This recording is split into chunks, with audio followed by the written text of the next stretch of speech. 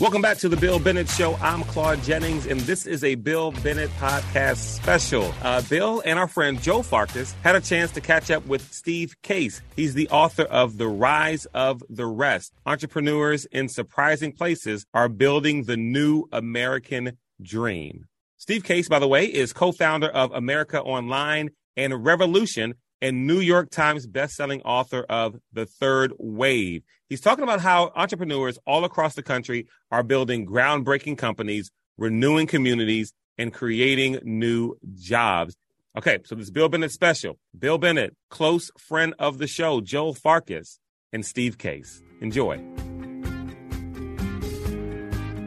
Steve Case, co-founder of America Online and Revolution, New York Times bestselling author of The Third Wave, a new book called The Rise of the Rest. Steve, welcome to the podcast. Thanks so much for joining us. We're also joined by friend and colleague Joel Farkas, businessman, entrepreneur, developer, who's going to help me in this interview because he's been working the rest with a capital R for some time. Tell me what happened in 2014, Steve. Well, first of all, it's great to be with you, Bill. We've go back, I don't know, probably 30 years. And great. Gosh, I guess so. Still see pictures of you in a leather jacket. I remember that. Roll. Yeah, I remember that event.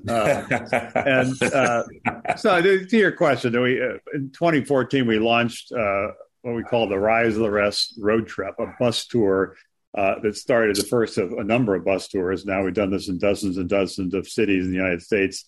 Really trying to shine a spotlight on what's happening in these cities, mostly in the middle of the country, that don't get the attention that some of the startup hubs like a Silicon Valley or a New York City get, but are starting to really launch some really interesting companies that I think can, kind of be some of the innovators of tomorrow, some of the, the big Fortune 500 companies of tomorrow. And the process also help revitalize a lot of these, cities that haven't really had a lot of the benefits in the last several decades of innovation, in part because they haven't really had much in the way of venture capital, investment capital to back entrepreneurs. So the last decade, about 75% of those venture capital dollars that the entrepreneur need to start and scale their companies has been invested in just 3 states, California, New York, and Massachusetts. And the other 47 states are fighting over the other 25%. So how do we get more money in the hands of startup capital, in the hands of people with ideas, not just on the coast, but in the middle of the country? And that's really what this mission has been for the last decade, and ultimately led to writing this book, because I found it so remarkable. The hundreds and hundreds of entrepreneurs I met in the dozens and dozens of cities I visited that are doing amazing things, but most people don't have any idea what's happening in some of those places. So I think it's an optimistic story about this next chapter for America at a time where we all could use a little more optimism. Yeah. Was there some event or some visit or some place you went to or some conversation you had that really started this? Or was it just a general assessment? I mean, when I read that 75% of the venture capital goes to Silicon Valley, Boston, New York, I was knocked over. I didn't know that. I sure didn't know that. Well, it started for me a little more than a decade ago. I was actually asked to co-chair something in Washington, D.C. called the National Advisory Council on Innovation and Entrepreneurship. And that got me on this path, kind of did open my eyes to what we just talked about, the 75% of capital going to just these 3 places.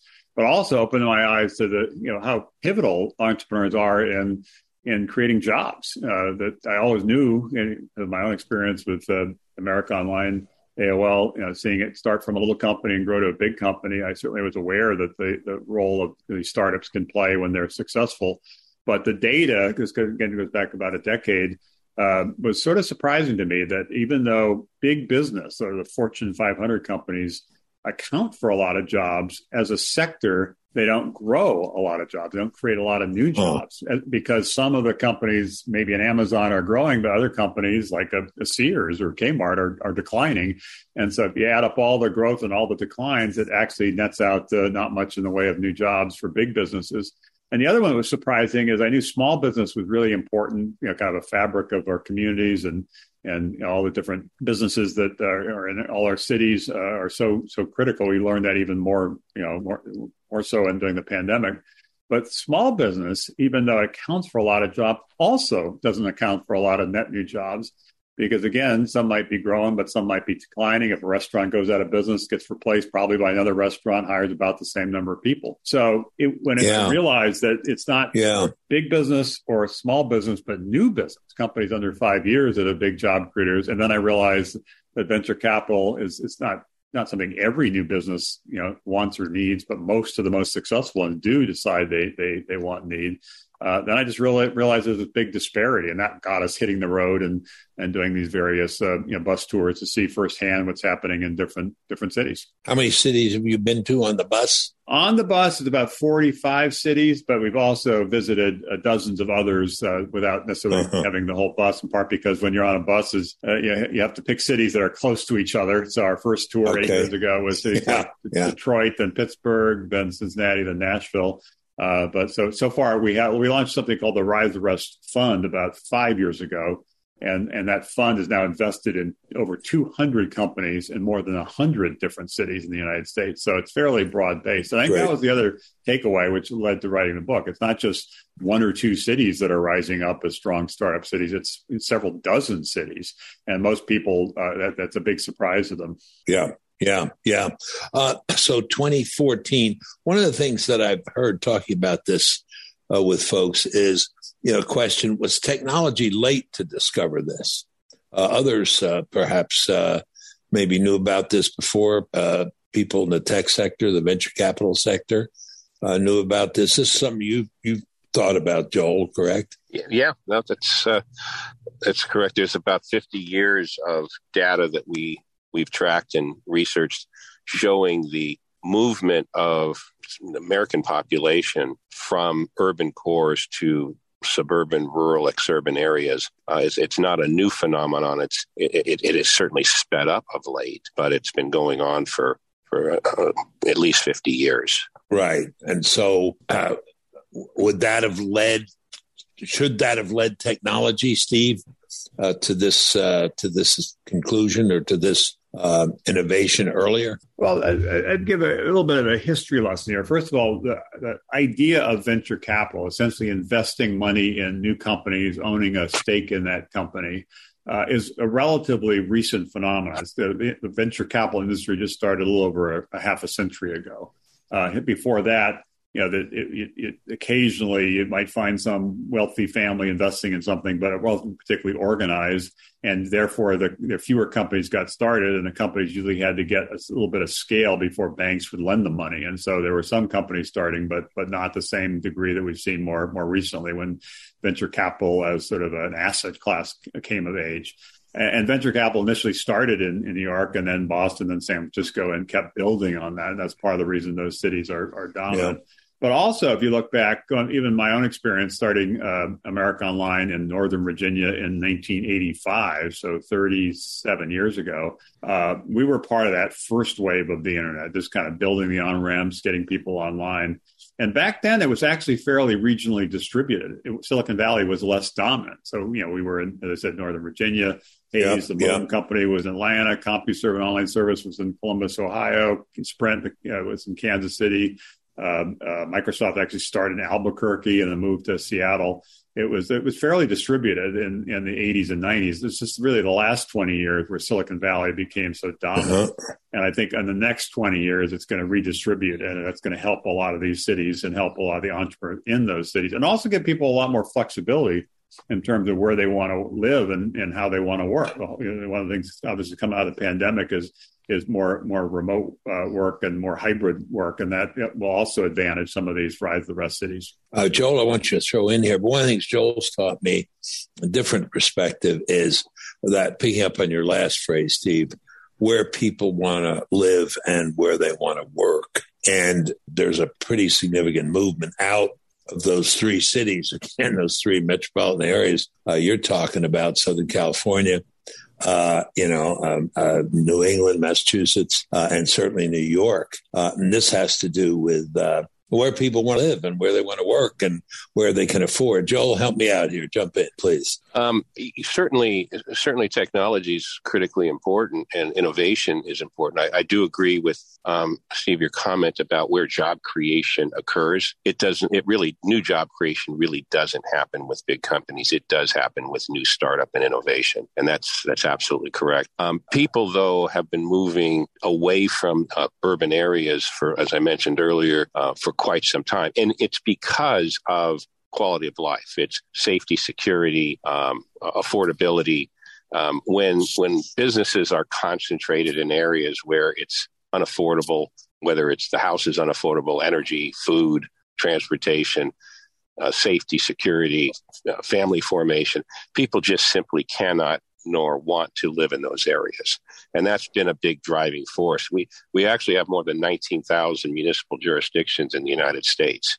So there's a lot of choices people in the United States have other than maybe the top 10 or 20 cities. The one that we have seen some migration, and it's accelerated during the pandemic, from sort of the big superstar cities like New York City or San Francisco to more kind of second tier cities. So that was some of that was happening before, and in these what we call these rise of the rest cities, but more of it's happening now. But the other dynamic that's been interesting, if you look at the data, is for the last several decades, many parts of the country, in fact, most parts of the country, essentially suffered from a brain drain, where people growing up there or going to colleges or universities there when they graduated would often leave there because they didn't really feel that was a place where they could have a great career if they wanted to participate in sort of the tech sector, the innovation economy, the startup world. And so they often left where they were to go to one of the coastal superstar cities. And what we're starting to see now is a slowing of that brain drain, people leaving, actually a boomerang of some people returning, because now there's more stuff happening in these cities. I write about a number of them in the book. It's cities like Atlanta and Chattanooga and Indianapolis and Richmond and Detroit. There's a lot of cities that have momentum now that they didn't have even 10 years ago. And that's now resulting in more of the people graduating from Carnegie Mellon in Pittsburgh or the University of Michigan in Ann Arbor, now staying there once they graduate and being part of a startup community there, as opposed to 10 years ago where most of them would say, I can't really stay here. I have to go to Silicon Valley or New York City or something like that. So I think that's a positive. This flow of talent is important to watch as the flow of capital. Yeah. Joel, do you want to follow up on that? Seems to me there's a congruence there, which is that, if people can go back to the places that are more hospitable for them for any number of reasons and still have opportunities to grow and have investment behind them, that's a doubly good thing. It's very good. And, technology provides people to do things anywhere, any time, and do anything. So the pure definition of what it provides should allow people and should encourage people to live in all these other areas other than a core place. 20 years ago, and even longer, lots of books were written, and whether it was by Robert Reich or Richard Florida or Paul Krugman or all kinds of people who said those core areas were the only place. And we've seen over the last 20 years that's not true. And Steve's current book is highlighting that it's not true. They are not the only place. There are many other places, not only just because of capital and because of the new companies and innovation, but because in addition to that, it is a place where people can afford to live, raise a family, be part of a community, and yet they can still get, as Steve mentioned, they can still get some of the same benefits that might have only previously been focused on the urban areas. Steve? Yeah, no, I think it's actually a really positive development because, as Joel, you're saying, there are many reasons to be in these dozens of cities that we profile in the book. And some of that is, family reasons. You just grew up there and that's where you want to raise your family. Some of it might be lifestyle reasons. You like certain aspects of the community, hiking or skiing or something.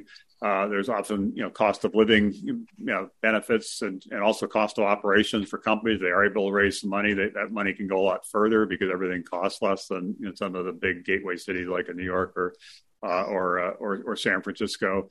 So there have always been reasons to be in these other cities, but people ultimately felt like they were sacrificing their career potential by staying in place, and that led to this migration, this brain drain, and now it was building, I think, over the last decade. We've been working on this for a little over 10 years, and every year we felt there was a little bit more progress.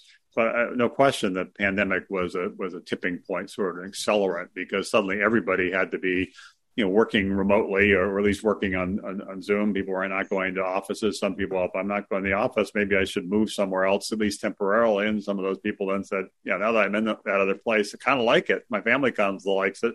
I want to stay here. And initially, they tend to continue to work remotely for the company they were working for previously. But once they're in these communities and start connecting to other people in the communities, often leads them to say, I'm not going to, I want to work for a company here in the city I now live. And that's going to really, I think, accelerate the growth of some of these companies in the next 5 or 10 years. And will we see, Steve, a result in population shift as well, of the sort I was describing? When my guys graduated from college, they did what it seemed almost everybody their age, their contemporaries were doing. They went to New York, right? They went to New York. Are we seeing less of that, or will we see less? Yeah, and again, there's a lot of positive things about New York. There are a lot of positive things about San Francisco. So this is not trying to be negative about some of those big cities. That people choose to live there. They should live there, and there are a lot of opportunities there. But I'm pleased to see that where the society is evolving, and the business world is evolving, and the startup world is evolving to give people more of the flexibility now that they didn't have, say 10 or 20 years ago. And so ultimately it's about giving people more flexibility, more choice. And, then people will, kind of vote with their feet in terms of where they want to live. But thankfully now, be less likely to be sacrificing their career potential by making the decision to be in some part of the country that historically has not been, kind of known around for innovation entrepreneurship. That's correct. And we even see that phenomenon in Europe. I mean, Greece, as an example, has a very young population, and a lot of kids who went to university all over Europe and even the United States have chosen to move back to Greece because they don't have to sacrifice their future and their career because of everything that Steve is talking about with innovation, new startups, and technology. That can occur there too. Steve, is that your experience? Yeah. Has the bus been to Europe? No, we've been focusing on the United States, particularly the middle of the country, and that will continue to be our focus. But some of the broader dynamics are definitely playing out globally, and I think that also should be a wake up call for us as a nation. That, for the way I look at it, and even this is how I kick off the book, that 250 years ago, America itself was a startup. It was just an idea, and like many startups, almost didn't make it. And most people around the world were skeptical of the idea of America was going to ever be successful.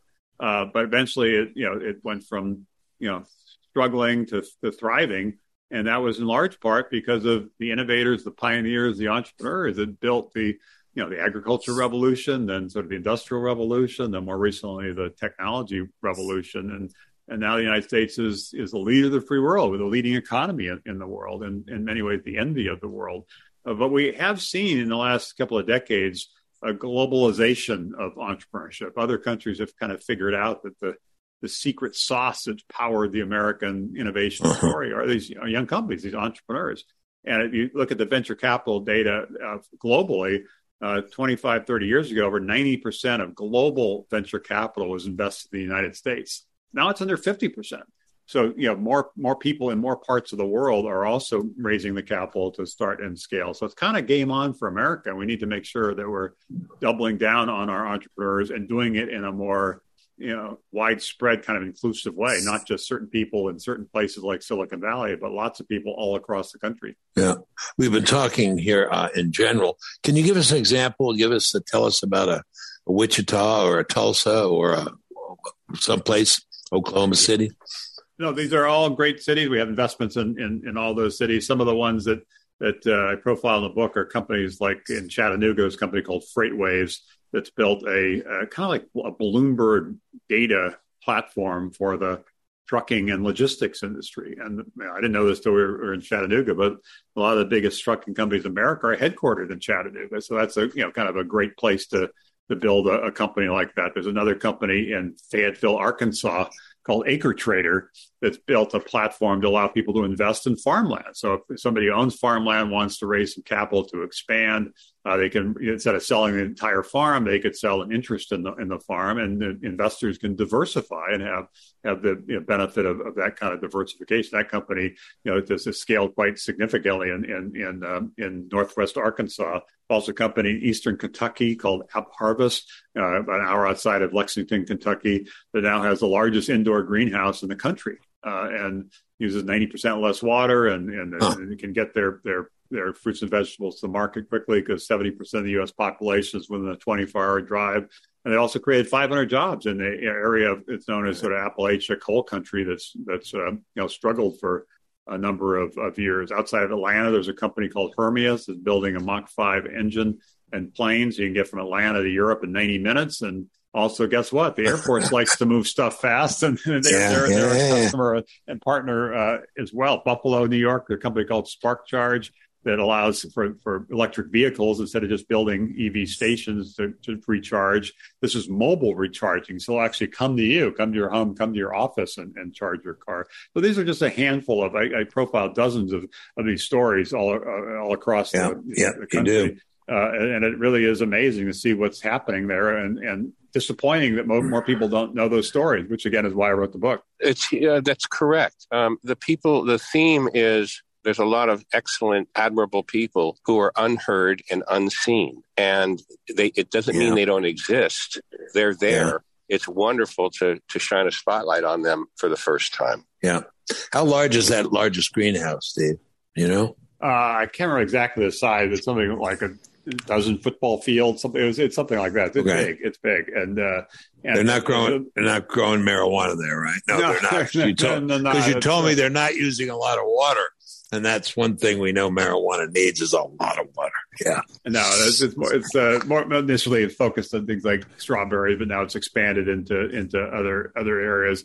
But there's a great story there. This company, App Harvest. There was a woman when they were building it, just about 3-4 years ago, building this massive complex.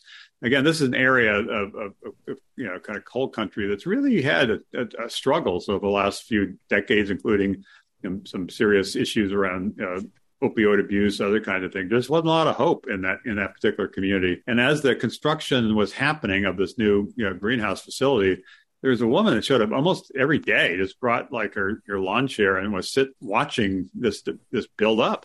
And after it was going on for a few weeks, somebody who was working on the project went over and said, like, "Who are you and why are you here?"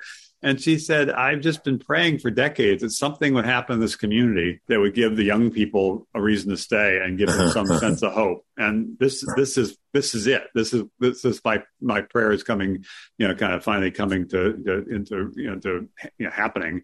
And it's just a remarkable story of both the challenges in some of these places and some of the struggles they've had, but now how not everywhere, but many places, they're turning the corner.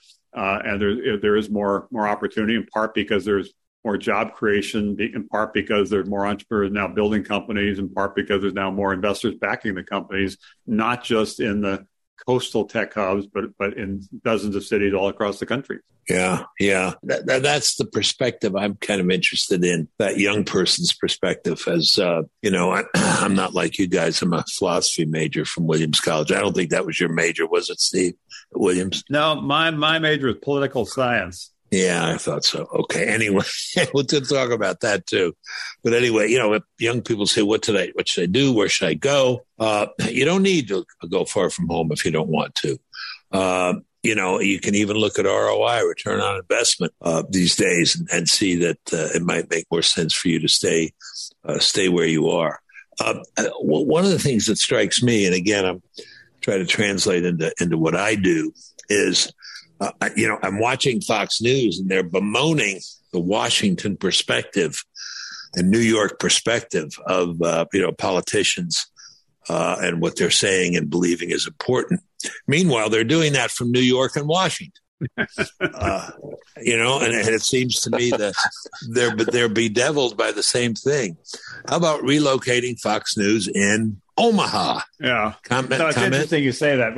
When we were getting ready to launch this book and do the book tour, and even the first launch week, which was just about a little over a month ago, our initial idea was, since this book is on the rise of the rest, this book is about the cities on the rise all across the country, why don't we do the book launch from one of these cities? Pick a city that we've done a lot of things in, like a Detroit or another city.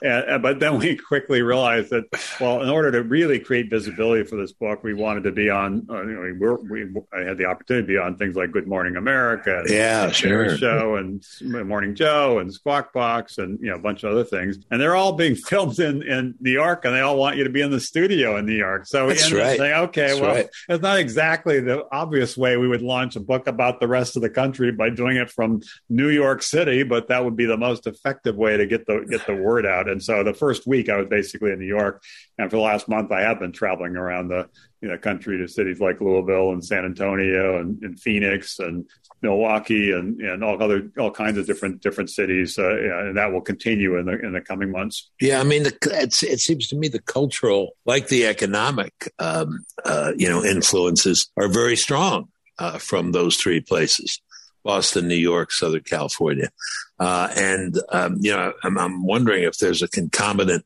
movement in. I don't see it in the news media, but in other ways, like we've talked about, people staying close to home.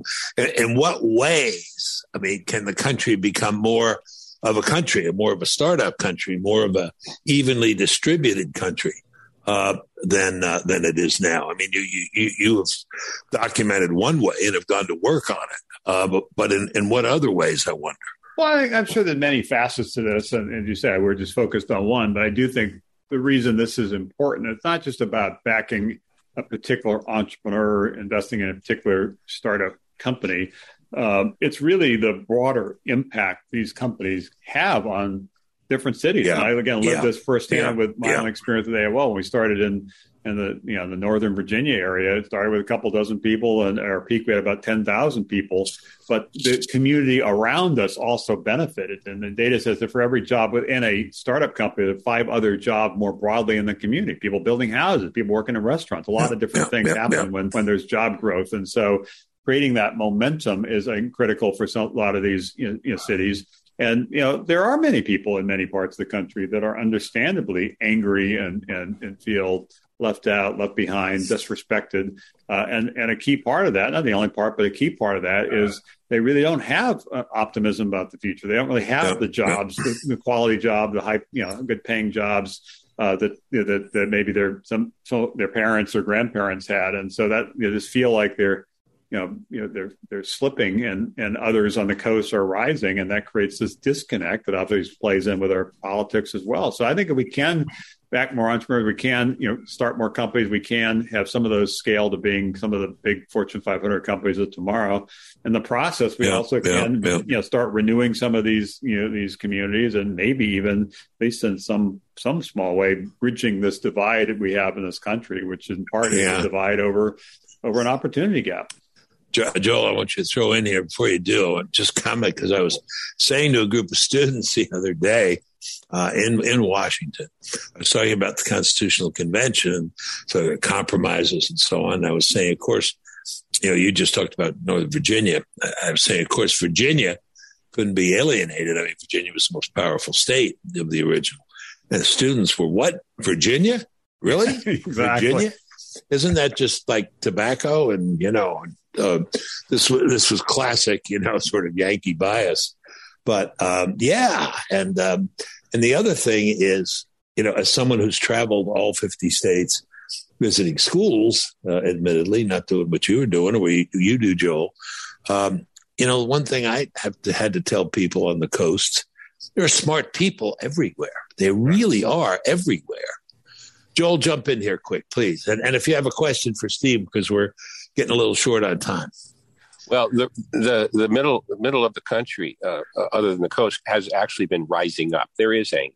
However, there's a couple hundred or more million people that live in these locales that we're talking about. And which locales? You mean the center of the country and the smaller towns? Yeah. The 19,000 jurisdictions in America. There's more than 200 million people that live there, and many of them have this desire to live. I mean, we talk about the young kids. The parents would like their kids to be near them. The grandparents want to be near their grandkids. These are all very important factors that have compelled people to live in these locales. And, most people on the coast, their first question is, why in the world would you live in blah, blah, blah? Well, that's one of the big reasons why they would live there. And if you can then have opportunity and innovation and startup and economic access to economic opportunity without going to these other locales, that's even better. And that's actually happening. There is anger, but the more than 200 million people I'm referring to have made these choices without that opportunity. And now with the opportunity that Steve is referring to, I think it's just an amazing future for this country. It's good. I mean, it's a replenishing, it's a redistributing in the right way. Steve?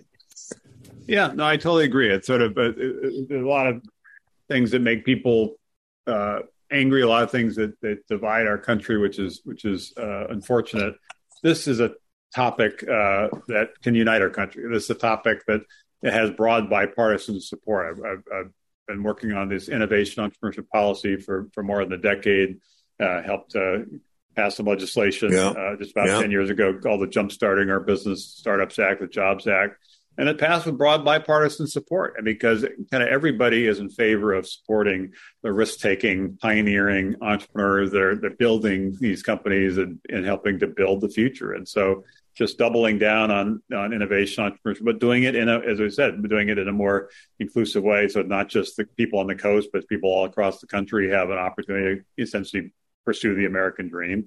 And also, I think it's the best way to hedge the risk that other countries around the world, China and others, start becoming more and more significant in terms of the technologies of the future.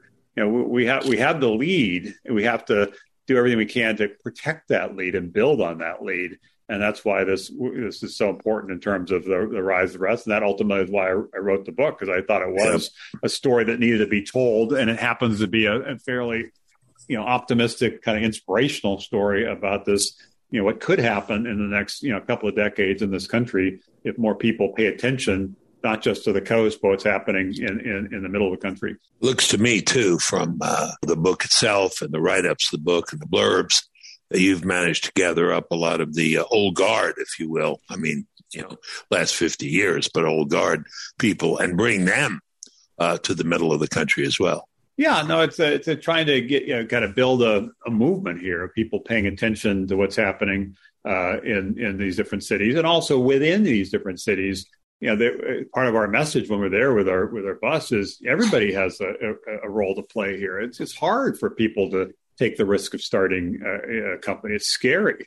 And so having a community that's got their back, that's cheering them on is important. Having people, help as customers of these new companies, or maybe investors of these new companies, or just mentors to the entrepreneurs. It's important. It's one thing that Silicon Valley does some things that sometimes trouble me, but one of the things it does really well is creating that climate of possibility. People hear an idea there and they say, "Oh yeah, that sounds like a great idea. Go for it."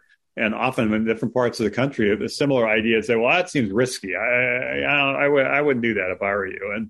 And we didn't build America by taking the easy path. We took sometimes the hard path, and that's the path the entrepreneurs are taking. We need to be cheering them on. Yeah.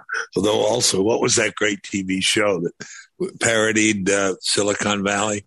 I can't remember the name of it, but everybody, as they came up with their idea, said, "And this will change the world."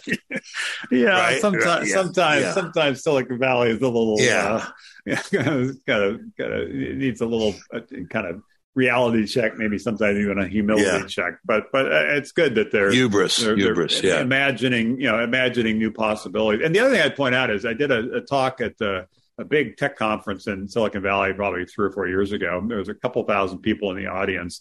And I asked for a show of hands. I said, how many people have grew up in the Bay Area, and it was less than 5%. Yeah, sure. Everybody in Silicon Valley is Sure. from someplace else. Of course. So, they go there because that's sort of the land of opportunity. How do we create a land of opportunity in the cities that birthed them and built them and That's taught right. them, Good. not just Good. have them Good. feel like they have to leave and go to the coast. Oh, that's good you're doing. Joel, comment, question, anything? In the early 1800s, Alexis de Tocqueville, a French philosopher and politician of some sort, came to America and the United States and marveled. It was so different than Europe that there was no centralized power, no centralized population. That's right. Things were spread out all over the place. He thought that was the most amazing thing, and postulated that the United States and America would grow and thrive. And thankfully, we're getting back to it. And Steve, thanks for writing that book, because people need to hear it.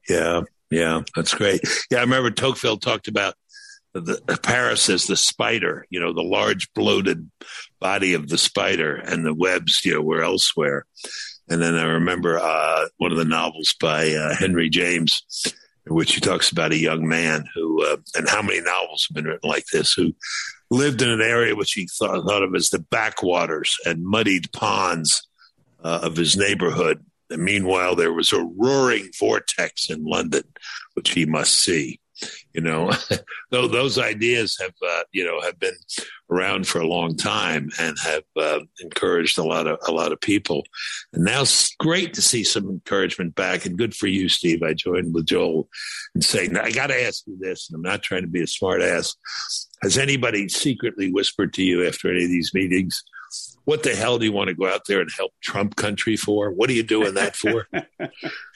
Well, no, and some of that is because we stay out of politics, and some of that. Well, I know you do, but we've been doing this for more than a decade. No, I know you don't do it as politics, but somebody has had to say something like that.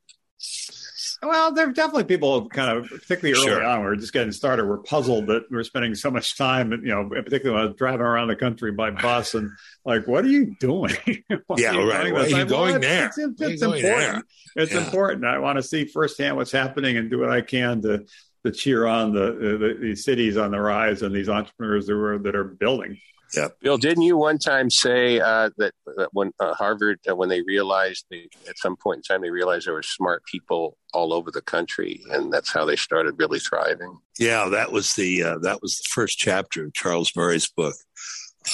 Forget what it was called. I had a brilliant name to it. I wish I could think of it, but that's the difference between Charles Murray and me. But it was the something elite, the intellectual elite, but it was a better phrase, that Harvard developed a vacuum cleaner and an analytical tool to find the brightest people, wherever they were, and suck them all up. And now we're seeing a reverse trend. Charles Koch, you guys know him or know he is. Yep. Anyway, told me, I did a series of interviews on his book. What's called Good Prophet. He said, I don't hire any of those coastal guys. I hire right out of Oklahoma Wesleyan. Thank you very much.